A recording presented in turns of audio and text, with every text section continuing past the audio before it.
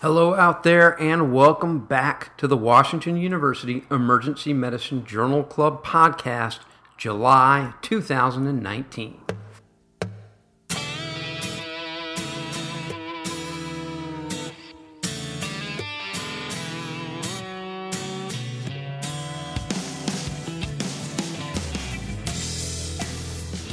This month's podcast comes on the heels of the first journal club of the academic year, and so I wanted it to be a good one. So we talked about early use of norepinephrine in septic shock. So what we're talking about here is starting a norepinephrine drip before you have completed fluid resuscitation in patients with septic shock. In other words, before you give that 30 per kilo fluid bolus, go ahead and start the norepinephrine early and see if that helps. Now, the management of sepsis has undergone a lot of changes in the last 20 years. Back when I was early on in my training, the big Manny Rivers paper was the talk of the town. Early goal-directed therapy, putting in a central line, measuring central venous oxygen saturation and right atrial or central venous pressures on everybody to guide your resuscitation. Well, things have changed over time. We still, I think, do a better job now because of Manny Rivers' initial study of resuscitating patients and starting them on pressors more appropriately, even though we're not necessarily measuring central venous pressures and central venous oxygen saturation. But one of the big things that we started doing as a result of the early goal-directed therapy push was to start resuscitating patients with fluid more appropriately and more aggressively. 30 per kilo of crystalloid has sort of become the standard of care in most patients, not necessarily one size fits all, but for most people, 30 per kilo just to start your initial resuscitation. But the question is, while that 30 per kilo is being hooked up and while it's going in, do we need to wait for that before we start norepinephrine, or should we be starting it early? Now, there were a couple of retrospective studies looking at this over the last few years, but we didn't have a good randomized controlled trial until more recently when the Center trial came out. That Center trial is really the basis of this journal club, but of course we're going to go back and look at those earlier studies to see what they showed. So we're going to start with some of the early studies and then we'll come back around and finish up with the Center trial. And the first study we're going to look at is called Early versus Delayed Administration of Norepinephrine in Patients with Septic Shock. The title says it all. This is the perfect paper to help answer this question. This is from Critical Care in October of 2014.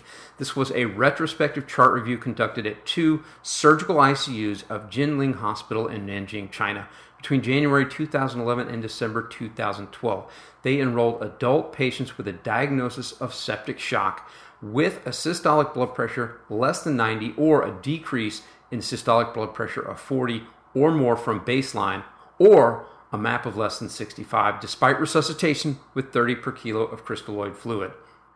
So keep in mind, patients were only eligible if they remained in shock after their fluid resuscitation, but that didn't mean that norepinephrine wasn't started before that fluid bolus was completed.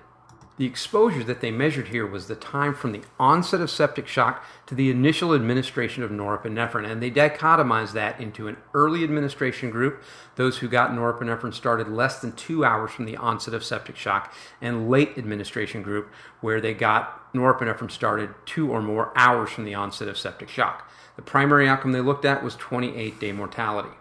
They enrolled 213 patients, and 59.2% of those were in the early norepinephrine group, meaning 40.8% were in the late norepinephrine group. And what they found was that 28-day mortality was higher in patients in the late norepinephrine group compared to the early norepinephrine group, with an odds ratio of 1.86, a 95% confidence interval from 1.04 to 3.34. Now, for every hour delay in initiation of norepinephrine, the odds ratio for death was 1.2. 95% confidence interval from 1.07 to 1.35. Another way of saying that, and probably an easier way to understand it, is there was a 20.4% increase in the risk of death for every hour delay in norepinephrine administration. Now, this was a retrospective study at high risk, of course, of selection bias. So despite the fact that the two groups appear to be similar with respect to the most of the known prognostic factors they look at, there's always some unknown confounder that you have to worry about. Why did these patients get early norepinephrine earlier or later? There probably was a reason that it was either given early or that it was withheld. That reason likely affected the outcomes. They also really didn't look at many outcomes. Other than 28-day mortality, the only other thing they looked at was ICU length of stay, which was no different between the groups. But as my good friend and intensivist Brian Fuller likes to say, mortality isn't the only outcome we care about, especially when looking at critical care patients. Another big problem with this study is that all patients were enrolled from the surgical ICU. So this was not ER patients coming to the ER with undifferentiated sepsis who developed sepsis out of the hospital. This is patients in the hospital, in the ICU, who are identified to have sepsis. Very different patient population. Doesn't necessarily correlate with the patients that we see in the ER. Most of these patients were probably post-operative or post-traumatic and had different causes of sepsis than a lot of what we see in the ER, so something to consider. Still an interesting first paper that does seem to suggest that earlier administration of norepinephrine is better for patients with septic shock. The next study we looked at was early and exclusive use of norepinephrine in septic shock. This is from Resuscitation in August of 2004. This, unfortunately, is another retrospective cohort study conducted in the ICU of the Austin and Repatriation Medical Center in Melbourne, Australia. They enrolled consecutive patients admitted to the ICU meeting sepsis criteria with a MAP less than 70 millimeters of mercury despite fluid resuscitation, or a MAP of less than 60 irrespective of fluid resuscitation. All patients were started on a norepinephrine drip to achieve a MAP greater than 75 millimeters of mercury. So this was a single cohort study. They were not comparing two different interventions. They were simply looking at the effects of a single intervention, early use of norepinephrine for septic shock. They ended up with 142 patients in their cohort, and the median MAP when Norepi was started was 60. The overall ICU survival in this study was 69.7%, and hospital survival was 65.5%. Now here's where things get a little bit weird. What they did then is they calculated the mortality in their patients, stratified by their SAPS-2 score, and compared that to mortality predicted by their SAPS-2 score. Now, where they got that predicted mortality, they don't really say. I assume they got this from some study somewhere that demonstrated mortality in septic shock patients based on their SAPS-2 score, but they don't cite that paper anywhere that I could find. So I don't really know where they got the numbers for which they compared the mortality to. So what they found was that if your SAPS-2 score was less than 42, your mortality in the study was about 21% compared to predicted mortality of about 19%. So not a big difference. If your SAPS-2 score was 42 to 56, your mortality was about 41% compared to a predicted mortality of 46%. So pretty good improvement. On the other hand, if your SAPS-2 score was greater than 56, and this is the sickest of the patients, your actual mortality in the study was 50% compared to SAPS-2 predicted mortality of 75%, indicating a very significant reduction in mortality. So what they surmise here is that if you are a sick patient with septic shock, with a SAPS-2 score of 56 or more, then early administration of norepinephrine, using norepinephrine and not dopamine, provided a significant improvement in mortality. I was a little disappointed in this study, but I think when we talked about it at our journal club, people were actually surprisingly optimistic. This is not a study that is going to change our management now, but this study came out in 2004. At the time, we were still starting to really push for norepinephrine use for septic shock rather than dopamine use, and we were really starting to push for early use, potentially after fluid resuscitation, but still using it rather than letting these people sit hypotensive. And at that time, this study came out showing that yes, actually, you probably, again, not sure where they got their predicted mortality numbers, but you probably improved outcome by using norepinephrine and by starting it fairly early in the resuscitation. So it doesn't necessarily answer the question that we're asking now, but at least this study kind of set the stage for yes, norepinephrine is probably good for use in septic shock, and probably starting it on the earlier side is going to improve your outcomes. The next study we looked at was early administration of norepinephrine increases cardiac preload and cardiac output in septic patients with life-threatening hypotension. This is from Critical Care in 2010. This is a little bit of a different study because the outcomes they're looking at here are surrogate outcomes, and we know that from the outset. These are not patient-centered outcomes, but it's interesting nonetheless. This was a prospective observational study conducted over 16 months in the medical intensive care unit of the Bicêtre University Hospital, located in the suburbs of Paris, France. Patients with septic shock who were admitted to the ICU for less than 6 hours with a MAP less than 65, in whom the attending physician had decided to start a norepinephrine drip or increase the dose if a drip was already started, were eligible for inclusion. All patients had this baseline echocardiogram done on ICU admission and then had a Pico Plus device used to provide continuous measurements of cardiac function via transpulmonary thermodilution. They compared hemodynamic variables at 2 time points, before the introduction or upward titration of norepinephrine, and then again following achievement of a MAP greater than or equal to 65. So they basically checked your hemodynamic parameters using this Pico Plus device. Then they either started your norepinephrine drip or increased the dose of your norepinephrine drip because you were still hypotensive. And once you finally achieved the MAP goal, they rechecked the hemodynamic variables. And the idea here is to see, to starting norepinephrine or increasing the dose, once you attain that MAP of 65 or more, has your cardiac output decreased as a result of all of these vasopressors and your increased afterload? Or does the norepinephrine somehow itself also improve your cardiac output as a result of its inotropic capabilities? They included 105 patients in the analysis.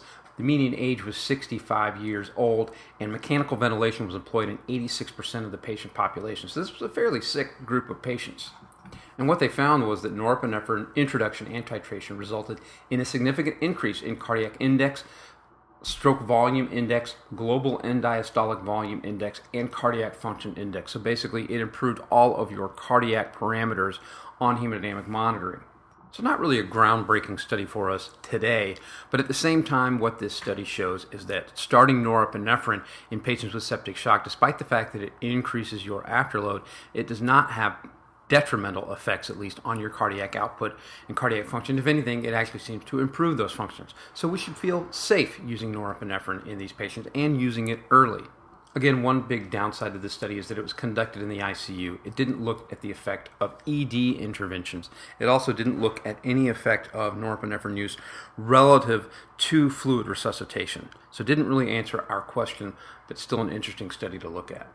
Which brings us to our final paper, a bit more of a groundbreaking study, a recent paper. This was early use of norepinephrine in septic shock resuscitation, a randomized trial, the SENSOR trial, from the American Journal of Respiratory Critical Care Medicine from May of 2019, this very year. This was a double-blind, randomized controlled trial conducted in the ED of Siriraj Hospital and Mahidol University in Bangkok, Thailand between October 2013 and March 2017. They enrolled adult patients presenting to the ED who met criteria for sepsis and had a mean arterial blood pressure less than 65.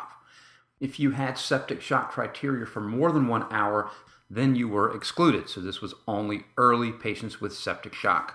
They randomized patients to either receive a norepinephrine infusion at 0.05 mics per kilogram per minute or to receive a placebo infusion for 24 hours without titration. So the drip was started, it was left at 0.05 mics per kg per minute, or they were getting saline, and there was no titration of this.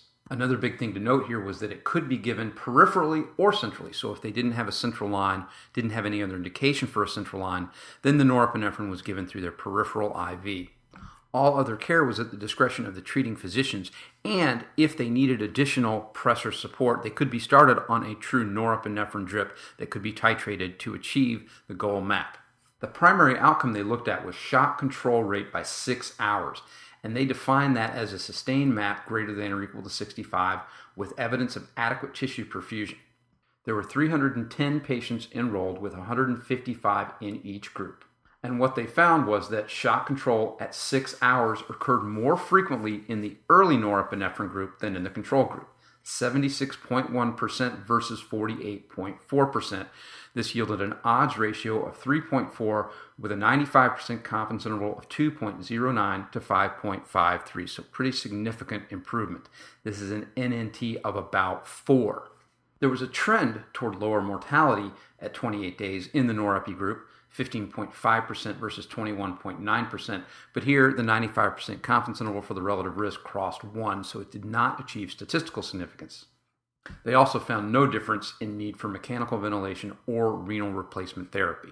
So this is a much better study, and this is really the one that led us to look at this topic. This was a randomized controlled trial.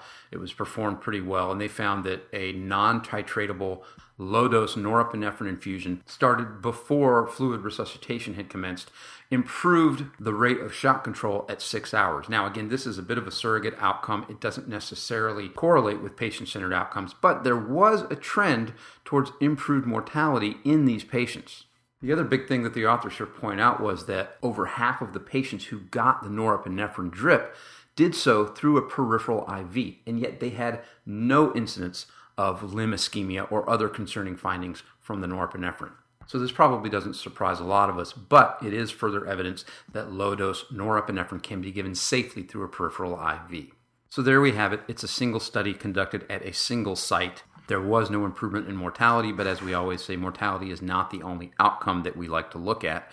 I think for me, if I have a patient who is hypotensive and I'm starting them on aggressive fluid resuscitation while I'm hanging the fluids, I might also consider going ahead and starting a low-dose norepinephrine drip to at least give them a little bit of squeeze until we can get that fluid in. But obviously, this is one that's still going to be controversial.